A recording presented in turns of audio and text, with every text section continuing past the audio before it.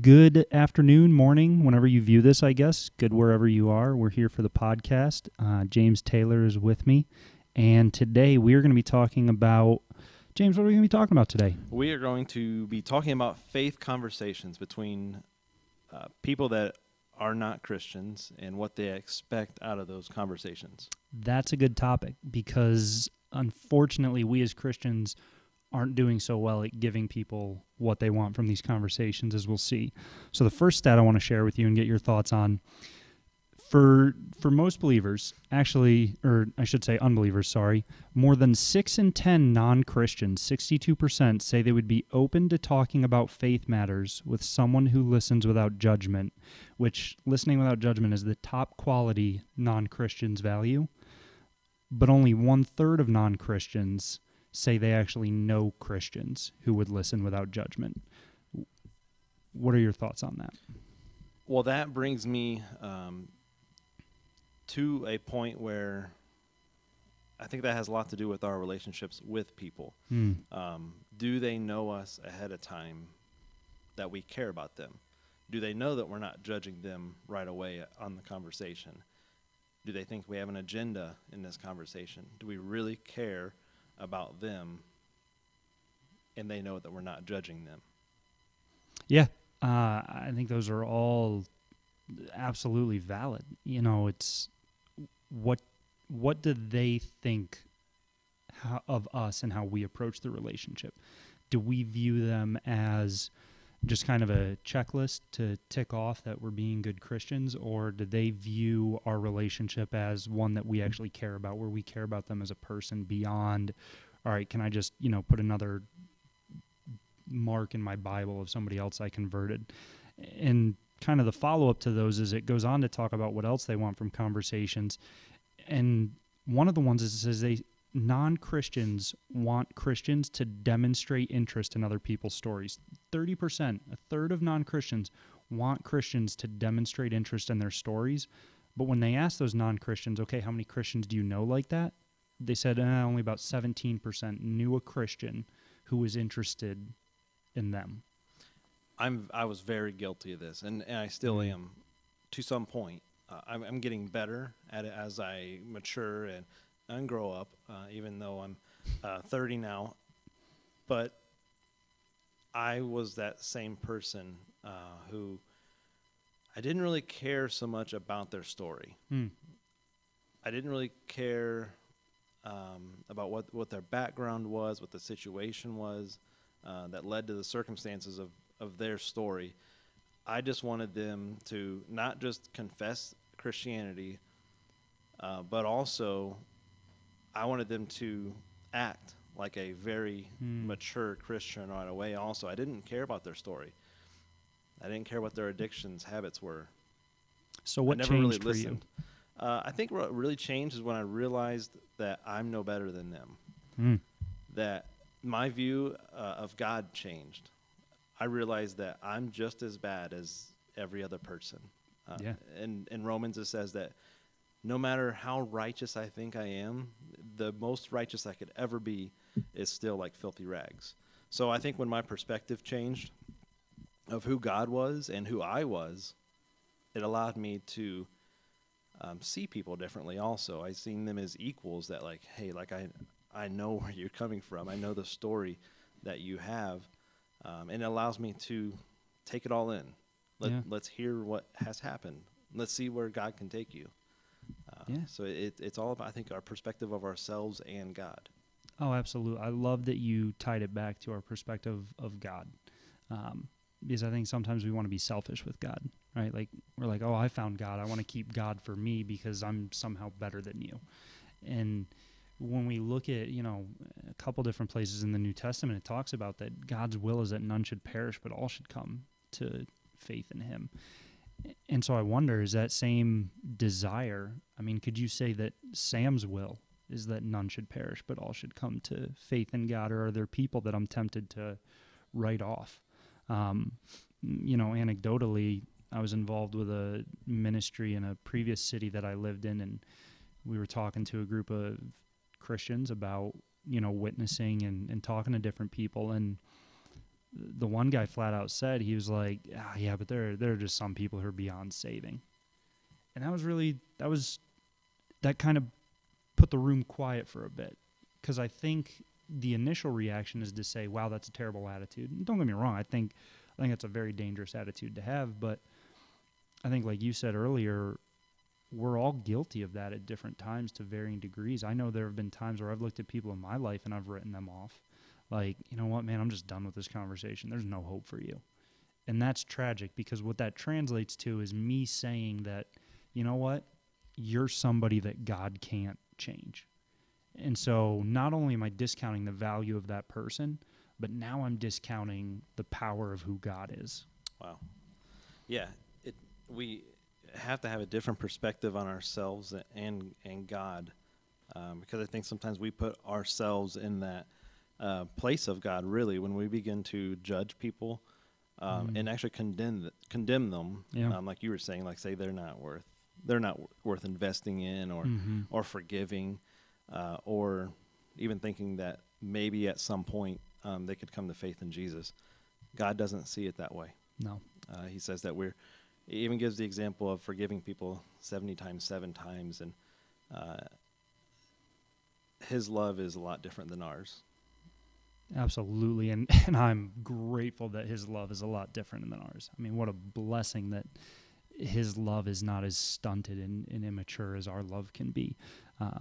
And so all that ties back to that if we could just approach these conversations with non-Christians with a genuine interest, they're open to talking to us. If we could learn to talk to them and truly care about them, if we could learn to talk to them and pay attention to their answers and listen without judging, they want to have these conversations. They're open to these conversations. And then the last thing that you and I were talking about a little bit briefly before this, I thought this was very interesting. Of the non-Christians who are open to a conversation about faith, one of the things they said they want from it is they want the Christian that they're talking to be good at asking questions. About a third of non-Christians want that. But then they also said only about 16% knew Christians who were good at asking questions. What do you think drives that? Do you think that goes back to we're not interested in them, so we don't care to ask questions, or we don't know the questions to ask? Part of it has to be that we don't know the questions, or maybe we try different routes of trying to present Jesus to people. For a long time, I felt like if I would just live a certain way and people would witness it, that would be enough. But it does require us to talk about it too. It requires us to have conversations with people. And I think there's a little bit in all of us that feels like people don't want to talk about faith. Like it's a topic they don't want to bring up, kind of like politics. Oh yeah, you don't talk about faith, finances, and politics, right? Like those are the taboo. But what we're finding is that's not the case. That there are a lot of people, actually a majority of people, are open to discussing this. But we've blocked ourselves off from it. And maybe that's part of the reason we don't know the questions to ask, or even engage in those conversations. And another thing that they've found is that it doesn't require us to know every answer. We don't have to have an answer for every question they have. There's going to be some questions that, well, one, we just won't ever know until we get to heaven. Absolutely. But then there's some, we're not perfect. We're not all again, Hebrew I'm not scholars. the smartest guy. Yeah. I'm not the smartest guy. It takes me a long time to figure something out. But once I figure it out, I've got it. It's in there. It's rooted. in there. It's entrenched. You get that concrete. So it takes a long time for me to get to that point where I'm able to have a good conversation, a really deep conversation, and I know every answer. It's very rare for that to happen. Yeah. Every time That's we've not what talked, they're looking for, though. You've known every answer every time I've ever asked you You anything. You lie. You know what a turkin is. Naked neck bird. No one else will get that. I apologize, but You can look it up. Turkin. It's a real thing. I know what it is. There you go. See, he knows everything. But yeah, back to the questions. I think one of the best things I learned when I was taught about engaging with people and just talking to them and building the relationships is that everybody has some element of pain in their lives. And I think if we forget that, we don't look at them with compassion. But I also think that we don't realize a lot of what we believe and what we practice is born from the pain in our lives, especially for non-Christians, right?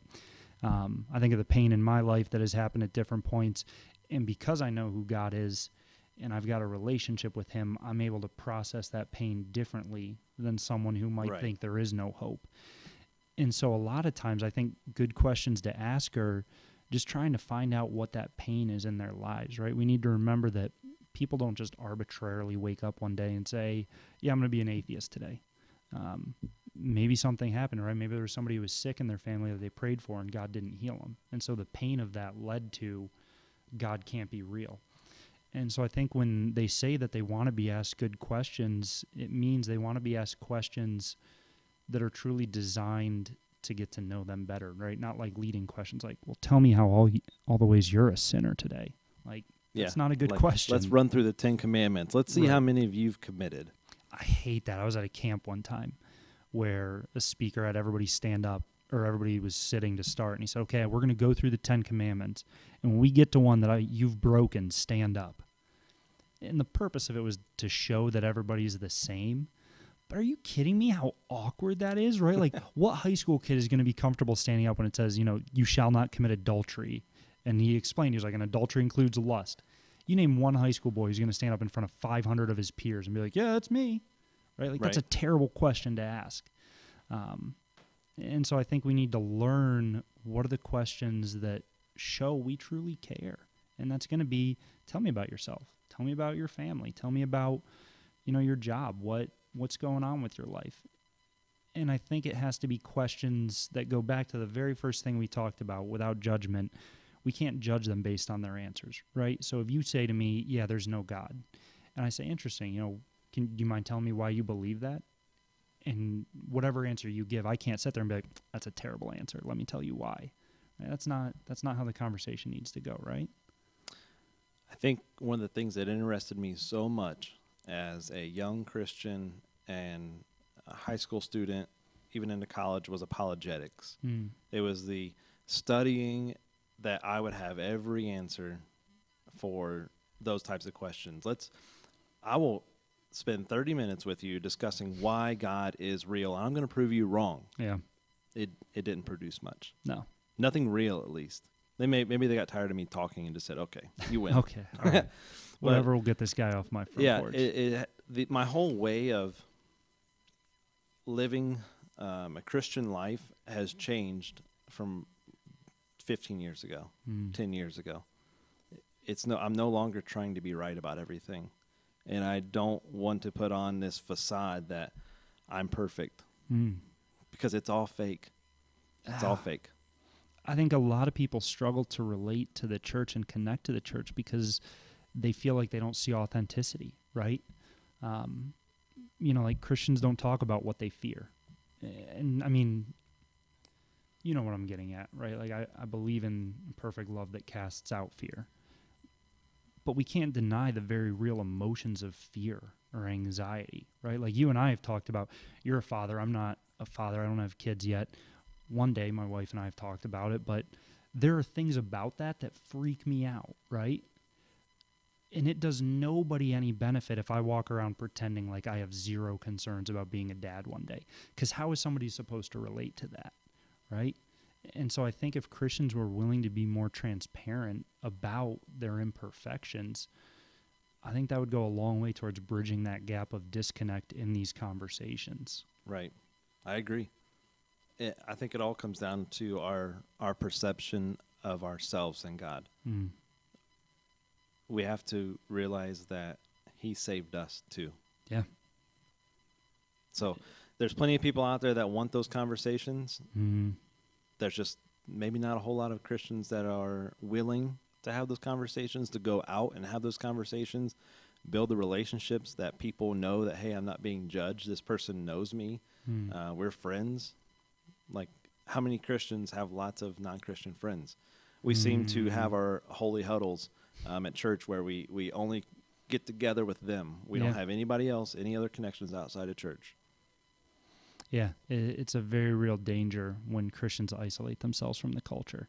There's a reason Jesus said, go out and preach. He didn't say stay in together and just talk to each other. I mean, don't get me wrong, Christians reinforce each other and we support each other, but we're supposed to be engaging with the world around us. And the answer cannot be isolation and abandonment. You look at Jesus, and Jesus was out with the people, talking to them where they lived, where they worked, where they ate. And I think that's what we need to remember to drive us. I agree. There's nothing better than following his example than even modern day preachers or pastors.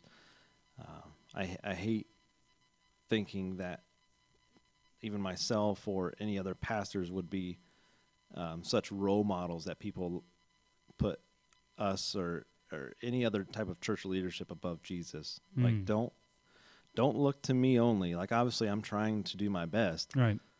But follow Jesus and his example. And you're right. It is that balance. You know, Paul writes, imitate me. Why? Because I'm imitating Christ. And so Paul reinforces that, like, okay, leaders should be setting somewhat of a standard, but they're not the ultimate standard. Right. And I think that's a trap we fall into, is we look at the people who are leaders and we stop there rather than saying, all right, this is a good, godly person. What can I learn from them? But I need to recognize that they're not perfect. And I need to look at Christ as the ultimate example of who I'm to be. Yep. And he came to set people free. Mm.